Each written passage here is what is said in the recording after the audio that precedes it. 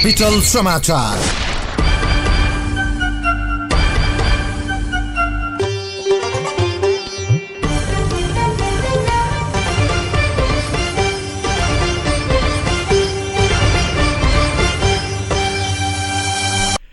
नमस्कार, मध्याह्न 12 बजेको क्यापिटल समाचारमा स्वागत छ। उपस्थित छु म सुशील खतिवडा। सुरुमा मुख्य समाचार। सर्लाहीमा रोकिराखेको बसमा ट्रक ठोक्किँदा 3 जनाको मृत्यु, 3 जना घाइते। डाक्टर केसी सत्याग्रहको 11औं दिन आज पनि जारी। केसीको समर्थनमा माइतीघर मण्डलामा प्रदर्शन हुँदै।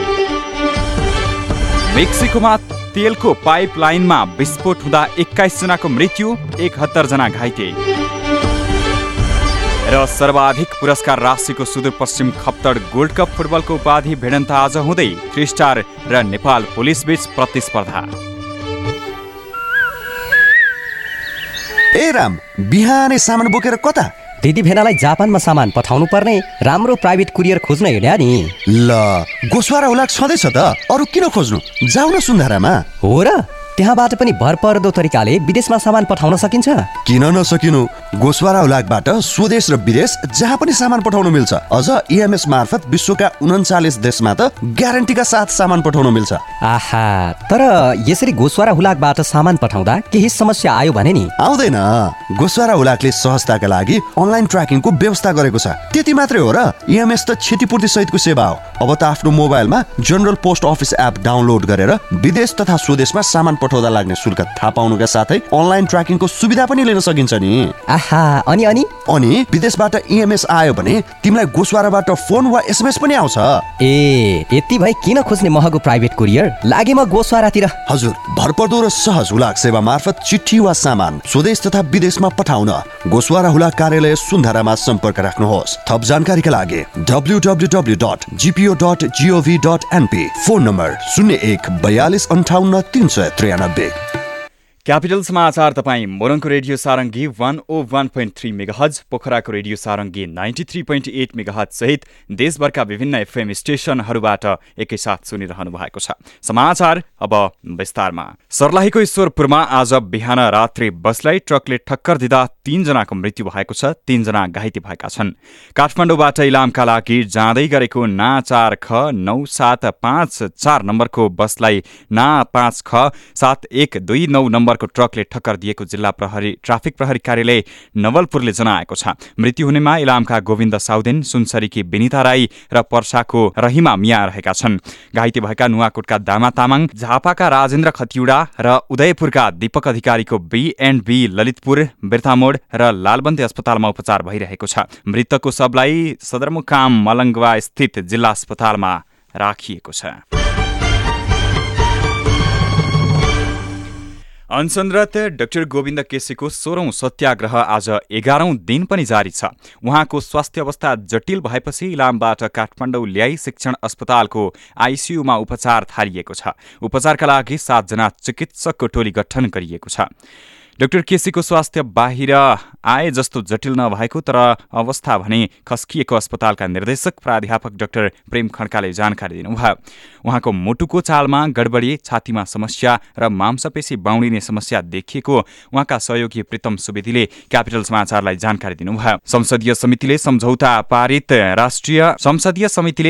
विपरीत राष्ट्रिय चिकित्सा शिक्षा विधेयक पारित गरेपछि डाक्टर केसीले 6 बुँदे मागसहित अर्को चरणको सत्याग्रह सुरु गर्नु भएको हो। यसैबीच सोलिडारिटी फर केसी अलायन्सले आज माइतीघर मण्डलामा विशाल प्रदर्शनको तयारी गरेको छ। प्रदर्शनमा पूर्व प्रधान न्यायाधीश सुशीला कार्की, प्राध्यापक केदार भक्त माथेमा लगायतको उपस्थिति रहने जनाइएको छ। मधेस आन्दोलन सुरुवात भएको आज 12 वर्ष पूरा भएको छ। आन्दोलनबाट मधेसी जनताको हक अधिकार स्थापित भएको बताए पनि त्यहाँका जनताले अझै अनुभूति गर्न पाएका छैनन्। 12 वर्षभित्र पटक पटक भएको आन्दोलनले तराई र मधेसका जनताको अधिकार स्थापित गरेको त्यहाँका बुद्धिजीवीहरूको धारणा छ। मधेसका जानकार कृष्ण कुमार चौधरीका अनुसार मधेस आन्दोलनपछि धेरै परिवर्तन आएको छ। राष्ट्रिय पहिचान, सामाजिक न्याय, स्वाभिमान र राज्यका विभिन्न तहमा उचित अवसर प्राप्तिका लागि मधेस मूलका जनताले स्वतस्फूर्त रूपमा गरेको आन्दोलन अहिले स्थिर रहेको छ। बन्दको अवज्ञा गरेको भन्दै नेत्र विक्रमचन्द विप्लव नेतृत्वको नेकपा माओवादीले सुर्खेतमा 2वटा ट्रकमा आगजनी गरेको छ। बन्दको अवज्ञा गरेको भन्दै विप्लवका कार्यकर्ताले आज बिहान रत्न राजमार्ग अन्तर्गत भेरीगंगामा गुडिरहेको ट्रकमा आगजनी गरेको जिल्ला प्रहरी कार्यालय सुर्खेतले जनाएको छ। पुस 22 गते वीरेन्द्रनगरका एक व्यापारीलाई बन्धक बनाएर चन्दा मागिरहेको अवस्थामा प्रहरीले विप्लव समूहका भेरी ब्युरो सदस्य गोविन्द योगी र राष्ट्रिय क्रान्तिकारी सुर्खेतका अध्यक्ष कमल बुढालाई पक्राउ गरेको थियो।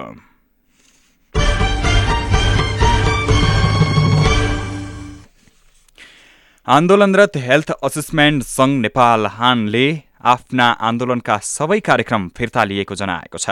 स्वास्थ्य तथा जनसङ्ख्या मन्त्रालयका उच्च नेतृत्वले हानले उठान गर्दै आएको प्रमुख माग पूरा गर्ने सहमति गरेपछि हानले आन्दोलनका कार्यक्रम फिर्ता लिने जनाएको हो। सदनबाट पारित कर्मचारी समायोजन ऐन, स्वास्थ्य सेवा सित सम्बन्धित केही प्रावधान र स्वास्थ्य सेवाका संरचना सच्याउनु पर्ने लगायतका माग राखी हान 11 दिनदेखि आन्दोलनमा उत्रिएको थियो। मन्त्रालयद्वारा गठित वार्ता टोली र हानका पदाधिकारी बीच हिजो कर्मचारी समायोजन व्यवस्थापन गर्दा नेपाल स्वास्थ्य सेवा नियमावली 2055 को अनुसूची 7 अनुसार योग्यतालाई आधार मान्ने प्रस्तावित निजामती ऐनमा सेवाको तहगत प्रणाली वैज्ञानिक बनाउन पहल गर्ने, समायोजन गर्दा स्वैच्छिक योग्यताका आधारमा एक तह वृद्धि गर्ने गरी पहल गर्ने लगायतका कुरामा सहमति भएपछि हानका केन्द्रीय सदस्य उदय महतोले आन्दोलन फिर्ता लिएको जानकारी दिनुभयो।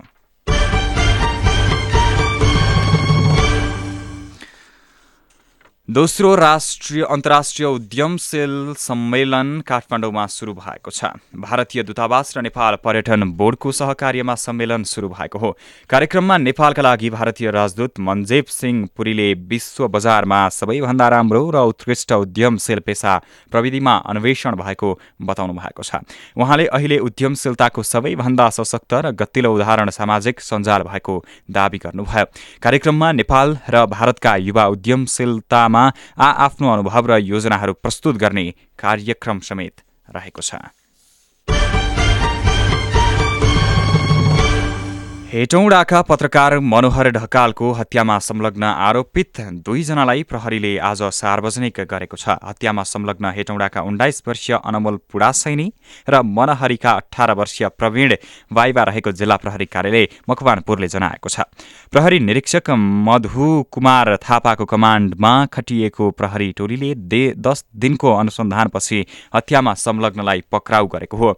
ढकालको हत्या गरेर बिक्री गर्न ल्याइएको मोबाइल खरिद गर्ने व्यवसायी भीमफेदीका 31 वर्षीय दिनेश थापा र सुनको औँठी खरिद गर्ने सुन व्यवसायी नारायण बहादुर सुनवारलाई समेत प्रहरीले पक्राउ गरेर सार्वजनिक गरेको छ। प्रहरीका अनुसार मुख्य अभियुक्त पुडासैनीले आफूले ढकाललाई कुटपिट गर्दै धकेलेर हत्या गरेको स्वीकार गरेका छन्। ढकालले गत पुस 25 गते भैरव डाँडाको जंगलमा उनको हत्या गरेका थिए।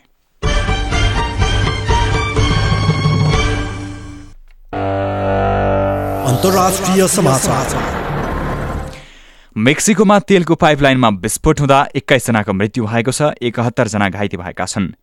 मेक्सिकोको सरकारी तेल कम्पनी पेमेम्सको पाइप लाइनमा विस्फोट भएको हो।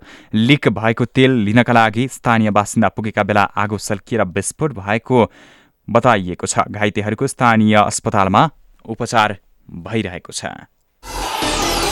खेल समाचार। र दोस्रो संस्करणको सुदूरपश्चिम खप्तड गोल्ड कप फुटबलको उपाधिका लागि आज रुसलान 3 स्टार क्लब र विभागीय टिम पुलिसबीच प्रतिस्पर्धा हुँदैछ। धनगढीको क्षेत्रीय रङ्गशालामा हुने फाइनल खेल दिउँसो 2:30 बजेपछि सुरु हुनेछ। शहीद स्मारक ए डिभिजन लिगको सामनासँगै सुदूरपश्चिमबाट मुफस्सलका गोल्ड कपको सिजन सुरु भएको हो। खप्तड गोल्ड कपको फाइनल पुगेका दुवै टोली आफूलाई लयमा फर्काएको देखाउन आतुर छन्। पछिल्लो पटक दुवै टोली लिगमा भेटिएका थिए, जहाँ पुलिसले 3 स्टारलाई 3-1 हराएको थियो। खेल समाचारसँगै मध्याह्न 12 बजेको क्यापिटल समाचार सकियो। अन्त्यमा मुख्य समाचार। सर्लाहीमा रोकिराखेको बसमा ट्रक ठोक्किँदा 3 जनाको मृत्यु, 3 जना घाइते। डाक्टर केसी सत्याग्रह 11औं दिन आज पनि जारी। केसीको समर्थनमा माइतीघर मण्डलामा प्रदर्शन हुँदै।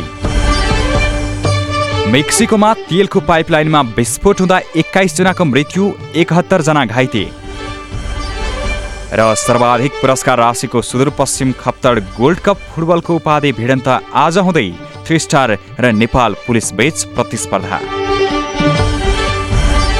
अवस्था अहिलेलाई मध्याह्न 12 बजेको क्यापिटल समाचार सकियो। अर्को हाम्रो समाचार बुलेटिन दिउँसो 1 बजे रहनेछ। सुशील बिदा हुन्छु। नमस्कार।